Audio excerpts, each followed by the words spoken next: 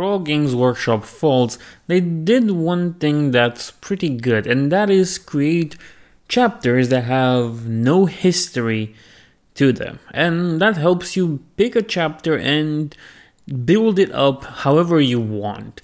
The same way you can always build your own chapter by choosing a paint color, paint scheme, and then just doing whatever you wanted with it.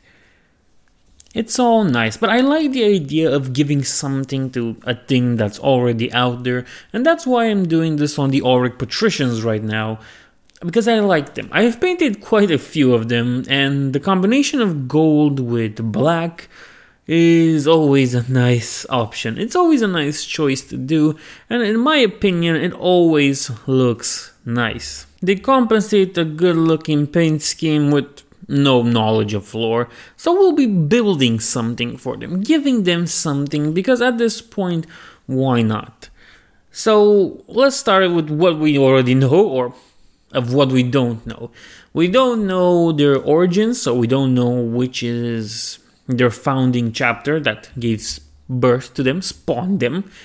We don't know their Primarch, we don't know when they were made, and yeah, we don't know anything. We do know that they are Codex compliant, which is interesting. So we're gonna have to build from nothing. But as I said multiple times, it's easier to build from nothing than to build on top of something and try to make two constructions, one on top of each other, still structurally sound. So let's begin. I think the Auric Patricians should probably remain the same way they are, with no knowledge of their founding chapter, Legion, or Primarch. I think this helps because at the end of the day, I think it makes them more interesting if they are part of the many chapters who don't know who their Primarch is, and quite frankly, they don't care. Because why would they care? Doesn't matter if it was Robot Gulliman, Rogodorn, or the Lion. Well, it doesn't really matter overall as much as it matters that they do their job to the Imperium. And a good job they are doing with that, I'm telling you. Now, regarding their founding, I think it's also good to keep it unknown for a while, for a big chunk of time. And you know what, just keep it unknown forever. They don't really know when they came into being. They might be a newer chapter before the Primaris came in and destroyed everything. They might be an older one. But what they do know for sure is that they've been here for some time, though they have no clue when they started existing. And Imperial records, well, don't really have anything that old on them. So, it's contradicting in a way. It's nice. So right now, we already built a chapter that's more mysterious with that. But I just say, let's do something better. Let's give them personality. And how do we give them personality? Well, most of the time, the Auric Patricians went to war with different chapters at their side, different companies of different chapters. They fought alongside them and tried to cultivate a relationship of friendliness with them in such a way that while they might not share the same legion or the same founding Primarch, they should share a battle bond, a bond created in fire against the enemies, one that is stronger than, I don't know, the Imperial Guard, but everything's stronger than that. Then what's important is that they want to create an important bond, a strong bond with their Astartes cousins to be able to fight more coherently and better as a whole army. You might say they're preparing to be part of a giant army, and that would be true. That would be true. Now, during these expeditions and fights alongside other chapters that they had, they've gathered quite a few relics. You see, they don't have relics of their own, relics that are there since time immemorial, that are the Auric Patricians. They got their relics from the different chapters they fought alongside with. For example, the apothecary of the Auric Patricians did such a good job saving the life of the 7th captain of the Blood Angels that the Blood Angels offered the apothecary a symbol. And it's just a normal symbol, the bloodshed. The blood drop. Yes, the blood drop with the wings. Nothing that big, nothing that important overall, but they still took it and they cherish it. So much so that every time a new chief apothecary is named, he wears that symbol upon his shoulder pad. It's one of their things that they always try to get back whenever somebody dies, to get their relics and their gifts back. They tend to care about the stuff they received. Another example is how at one point they fought alongside the 5th Company of the Imperial Fist, and thanks to their honor and bravery in battle, the Imperial Fist granted them with a Power Fist. Remember, these gifts are symbolical, but they still took it and now they use it as a chapter relic. One that, as you can imagine, the 5th Captain wears into battle as a symbol of the friendship between the two chapters. These relics don't really get repainted. They stay the same color they were initially when they got them. And it kind of makes sense, and it makes them look a little bit colorful when you have an elite unit filled with chapter relics on the battlefield. Another example is when they received a lightning claw from the Space Wolves. They tried to be friends with everybody, and they got gifts from most of the important chapters. They got a sword from the Black Templars. They got a flamer from Salamanders. They got the jump pack from the Raven Guard. But what's really important and interesting is that they tried to create a relationship of friendship with the Dark Angels. And the Dark Angels were not that keen to respond back to their friendship. They found it peculiar and a little bit strange, and maybe we shouldn't interact with these people. And so they didn't. And because of that, the Auric Patricians don't really have a relic from the Dark Angels, which they try to solve this problem. They actively seek out to fight alongside other Unforgiven chapters, but they also find them kind of strange, and it's not only them. Many other chapters and captains find the whole friendliness thing a little bit unsettling. Even the Sons of Vulcan. Some might presume there are ulterior motives to these, but once you see that all their gifts and relics are just simple weapons, normal things for all Astartes, not even blessed, then you start to wonder if they're not just weird in general. But they might be. They're Astartes overall. They're not as much human as they are transhuman. Nevertheless, they're also not good at naming things. For example, the Power Fist they received from the Imperial Fist, they called it the Imperial Fist. The Lightning Claw, the Wolf's Claw. The Blood Droplet, the Blood Wing. The Jump Pack, Raven Wing. You see, they're not really that inventive when it comes to names, but I think it adds a nice and cute measure to them. Of course, they fought in many campaigns, and they're not really specialists at fighting anything in particular.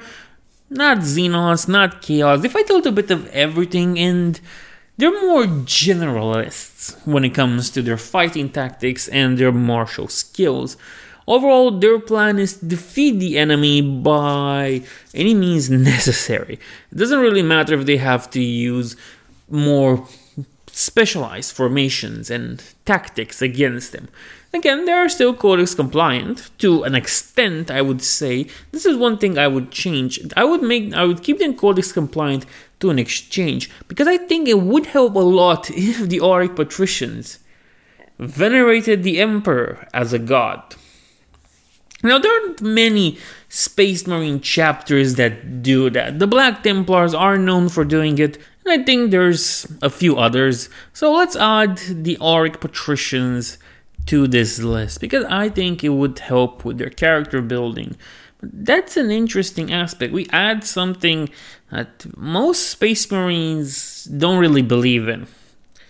But here's an important aspect, and one that is so funny to me to add to them.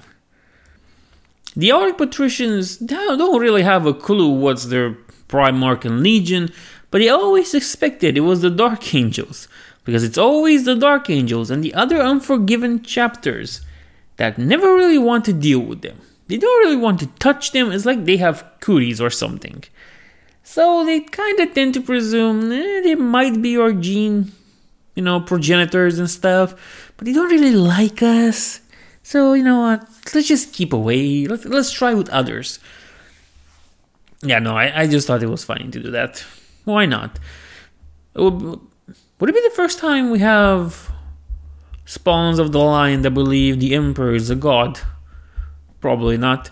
But still, they still think it's unknown. They have just this speculation, much in the same way people speculated that the Blood Ravens are descendants from either the Blood Angels or the Raven Guard.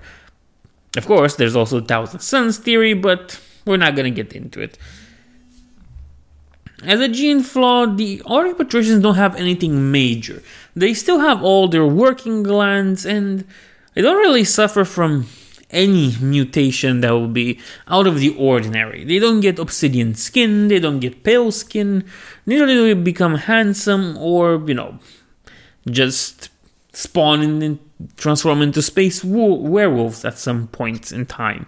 Now, they seem to have a pretty stable gene seed, and that makes many think that, there might be close to the Lion or Gulliman, or the Ultramarines.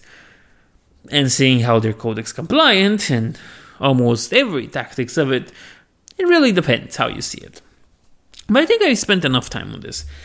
Let's go back to their tactics. As I said, they're generalists. Overall, they don't really specialize in something over anything else.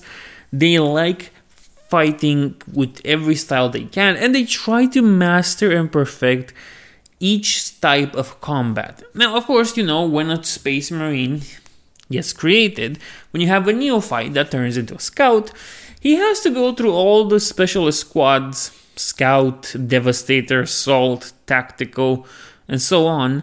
And after that, they get deployed into a certain squad where they will continue to serve until further things happen. But still, when they do this, when the Auric Patricians do this whole process, they make sure to spend more time. Now, I don't really have an estimate on how much time a neophyte spends in each squad. But I would like to think that there's a standard somewhere, like maybe it takes them 2 weeks on the battlefield for each role. I would like to think that they spend way more time in it. Like, keep them in a squad for a few years, if possible. To the point where they can excel properly at their given task, no matter what that might be. I think it helps them and it gives them some interesting outlook and, perspective into the future. Because that way, every member will be familiar with what the other units do. It also comes with a little bit of a drawback because this makes re-strengthening the chapter a little bit harder. Losses are harder to recuperate from once your process takes so long, and you might not be in the proper position to do that all the time. But still, they try to keep to this tradition as much as possible, and once they get, completely, almostly destroyed, obliterated, they try to build up slowly, and because of that, they kind of miss a bunch of time from war zones and fights they are in, always needing to go back and rearm themselves. Of course, this is a big problem, and that's why the apothecaries are thinking of ways to perfect this whole process, to somehow make it so that they can replenish faster and maybe not suffer casualties just as fast. Nevertheless, they fought all manners of Xenos, Chaos, heretics, traitors, whatever you want to call them. They fought them all. But with that, they never really got more than one person in the Death Watch in their whole existence, and they don't really care that much about that, since the Death Watch is more of an interesting punishment for some. Not only in the chapter, but overall in the lore. But we'll get to that another day. Still, they only got one person in the Death Watch. I was about to say Overwatch. In the Death Watch, not really big fans of that they're trying to build up a legacy of their own, since at the end of the day, the Auric Patricians came with nothing, and all the gifts they receive and every battle they record down, they try to build their own culture and their own traditions and their own history. Now, you might say, how this can also be affected by the planet they come in, but the problem is they're a fortress monastery, okay? They're on a fortress monastery. They don't have a home planet. And because of that, they recruit from wherever they can. So it becomes all too hard to maintain a proper culture and traditions once your chapter is filled with different ones. And because of that, they try to renounce the traditions and cultures from their home planets, from the places they came from, and build something of their own. Something that when future Auric Patricians look at, they will see this is our chapter, this is our symbol, this is our history.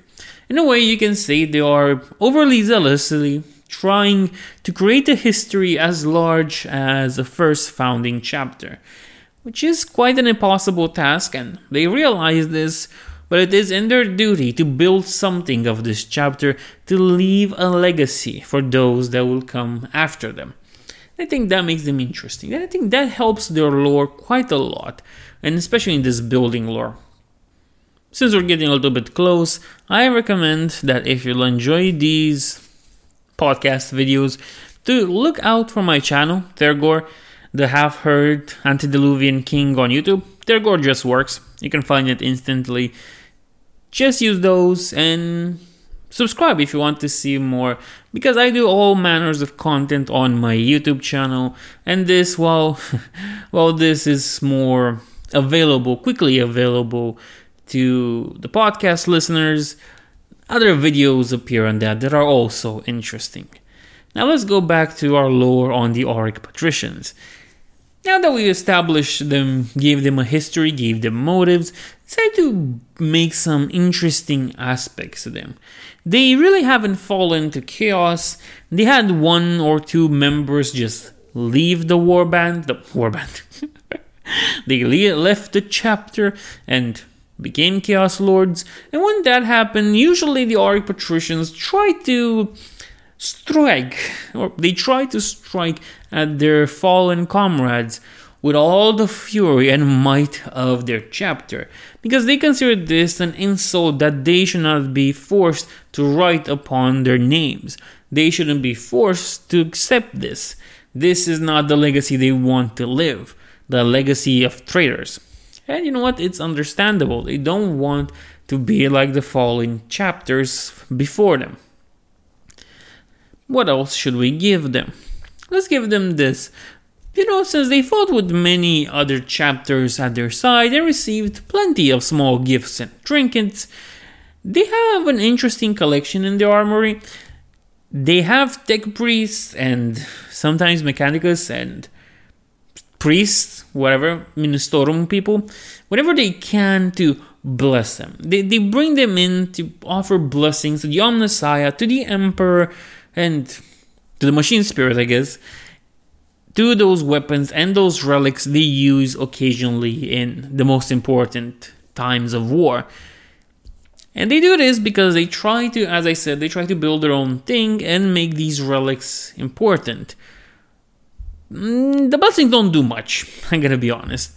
And since they're not the Blood Ravens to just nick everything that's important to another chapter, their value isn't that high. And many chapters look at those gifts and their armory as not really being something out of the ordinary. There is no claim to something that was part of Dorn's armor, or something that was at one point worn by the lion, or something that Sanguinius blessed with his presence. At the end of the day, they don't really have that, and many chapters look at this as a weird quirk of theirs, but at the end of the day, they're willing to give them something. Of course, the Dark Angels aren't the only chapter that refused to this, because once the Auric Patricians found themselves fighting alongside the Minotaurs and the Carcadons, the Space Sharks. And neither of those two chapters were that willing to give them anything. They were more focused on dealing or doing their mission, doing their job, and then leaving. Because of that, our little golden boys didn't really get anything. I guess you can't have anything. I guess you can't have anything in the Imperium, in Detroit in this case. But still, nevertheless, they managed to do it on. At some point, try to nick. It's not as much nick as is find a random knife from a space shark, and they took it in on themselves. They don't really have to know they lost it, and the Auric Patricians suspect that the space sharks know, but it was just a knife and they didn't really care that much. Still, it's not always all friendship and roses with them. Because when it comes to battle and those that would hurt humanity, they get very vicious. You see, they are still space marines, angels of death created by the Emperor. And because of that, oh boy, mercy fall upon any who dare fight against the angels of death. Of course, they are as good and as valiant and as strong as any other chapter of the Adeptus Astartes. And their idea of being generalists might seem like a detriment. They are jack of all trades at the end of the deal. But when the jack of all trades can punch you with rockets and swords at the same time, then you might start to wonder that maybe they're on to something. Maybe they do have something going on. The Auric Patricians have got it going on. Nevertheless, let's move on. I think it's important to give them some campaigns in this. Let's say they were part of the War of Armageddon. Not much of it, not a big chunk of it. They appeared in random parts and fought orcs wherever they could. They also dealt some time with the Tau Empire and its expansionist behavior. Sometimes defeating them, but other times being defeated by the Tau. The Eldars instead, the Eldars have been a peculiar problem for them. Mostly because whenever they dealt with the Eldars seemed to want to help them a little bit, but always ended up backstabbing them, and the Auric Patricians suffered losses during that time. And that made them, let's say, they don't really like the Eldar anymore. They got to the point where they got backstabbed and hurt because of the Eldar so many times, because they believe their lies, that at this point, if they see an Eldar, it's shoot first, ask questions later. Usually, there are no questions to be asked after they shoot first. But this policy against the Eldar expands to the Dark Eldar, the Craftworld Eldar, the Inari, the Harlequins. Any type of Eldar they see, they will shoot on sight. It happened once that a group of Eldars, of Inaris, those that Guliman brought with him, were with a patrol at some point, and once the Auric Patricians saw them, they started firing upon the Eldars. It was only with the command of a chapter master that was accompanying the Eldars, Ultramarine successor chapter master, who intervened and made them lower their weapons. But still, the Auric Patricians promised that if they saw Eldar, they would shoot on sight. They were giving them something interesting. They hate Eldar. How long can one man be backstabbed by a whole race until he decides, you know what, the Eldar never did anything good for us. The Eldars always backstabbed us, and they always call us monkeys. So you know what, the Eldar got it coming. You know what, I think this is a proper place to end this story of the Auric Patricians. We gave them depth, we gave them nuance, and in my opinion, I think we tried and built something more interesting for them, especially when you consider they have nothing. So, I hope you enjoy this, and I'll see you in the next one.